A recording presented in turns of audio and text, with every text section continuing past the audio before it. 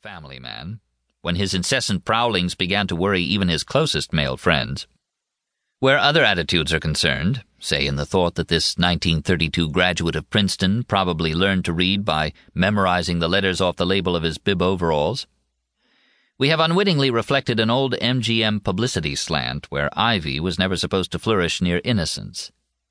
But beyond such oversights are blindered perspectives explained less easily, where what might be folksy, shy, respectful, or trustworthy about Stewart personally has been projected into a broader cultural context that some of us might yearn to believe, but that many more of us mainly perceive as some comfortably removed relic of a quaint past.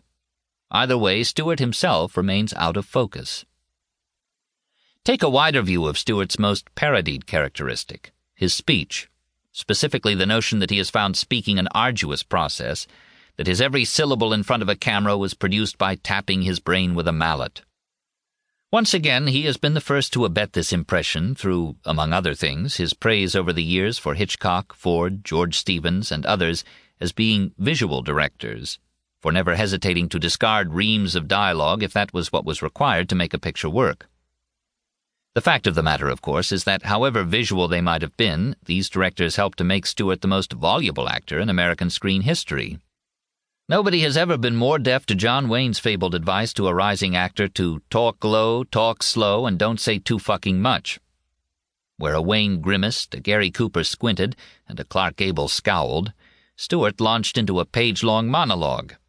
Cary Grant considered it professional self-protection to have his character's exposition speeches broken up and reassigned to other actors, so that his character would be free to dominate scenes through silent reaction shots. No such insecurity for Stewart. From Mr. Smith Goes to Washington to Anatomy of a Murder, from The Shop Around the Corner to Shenandoah, from Harvey to his Hawkins television series, Stewart has talked and talked and talked.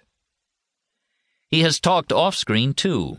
And while it has been convenient for some admirers to slough off his glacially conservative opinions on the state of the nation and the human race as inevitable given his age, economic status, and military background, and expedient for others to embrace those views as imperative ingredients of patriotism, there has been nothing in the least abstract or bromidigally idealistic about many of his pronouncements.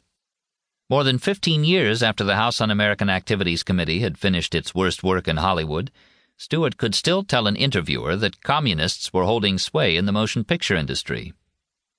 Even before his stepson was killed in Vietnam, he could denounce anti-war protesters as traitors. The civil rights struggles might have happened on another planet, and to judge from some of his comments, he might have preferred it if they had. At one time or another, he has described television, long hair, and Jimmy Carter as undermining the American social fabric. At the very least, in other words, Stewart has felt less than responsible to the 24-hour-a-day benevolent geniality the image-mongers have laden him with. The development of Jimmy Stewart just being Jimmy Stewart has also taken place on a whirligig of ironies and contradictions. The mid-century studios that he always has admired for their organization and what he termed their passion for movie-making, for instance, didn't have the faintest idea for years about how to market Stewart, and it ultimately fell to contracted directors and 2 actresses, rather than moguls who like to think of themselves as star-makers, to give him his footing as a screen personality.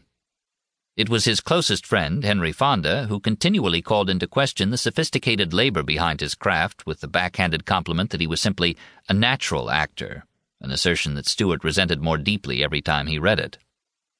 His genuine aversion to speaking about, let alone exploiting his war record for career ends, reinforced traits of aloofness and secretiveness that would figure prominently in his subsequent and best work, but never really become part of the accepted persona of the endearing yet quietly righteous, purposeful Stewart. And while that persona might have been built up over a couple of generations of motion pictures and attendant print and radio publicity, it owed its final solidification to the television medium that he always distrusted, to appearances with Jack Benny and on variety shows, to a flop of a comedy series, and to the Hawkins mysteries that were only marginally more successful. Even those too young to understand or care about images gratifying to their parents registered the image of a self-lampooning Stewart that channel surfing washed into their bedrooms. In the end, however, no matter how they have been nurtured and consolidated over the years, no matter how many presidents of the United States thought of him as a son and how many actresses fantasized about him as a father, the various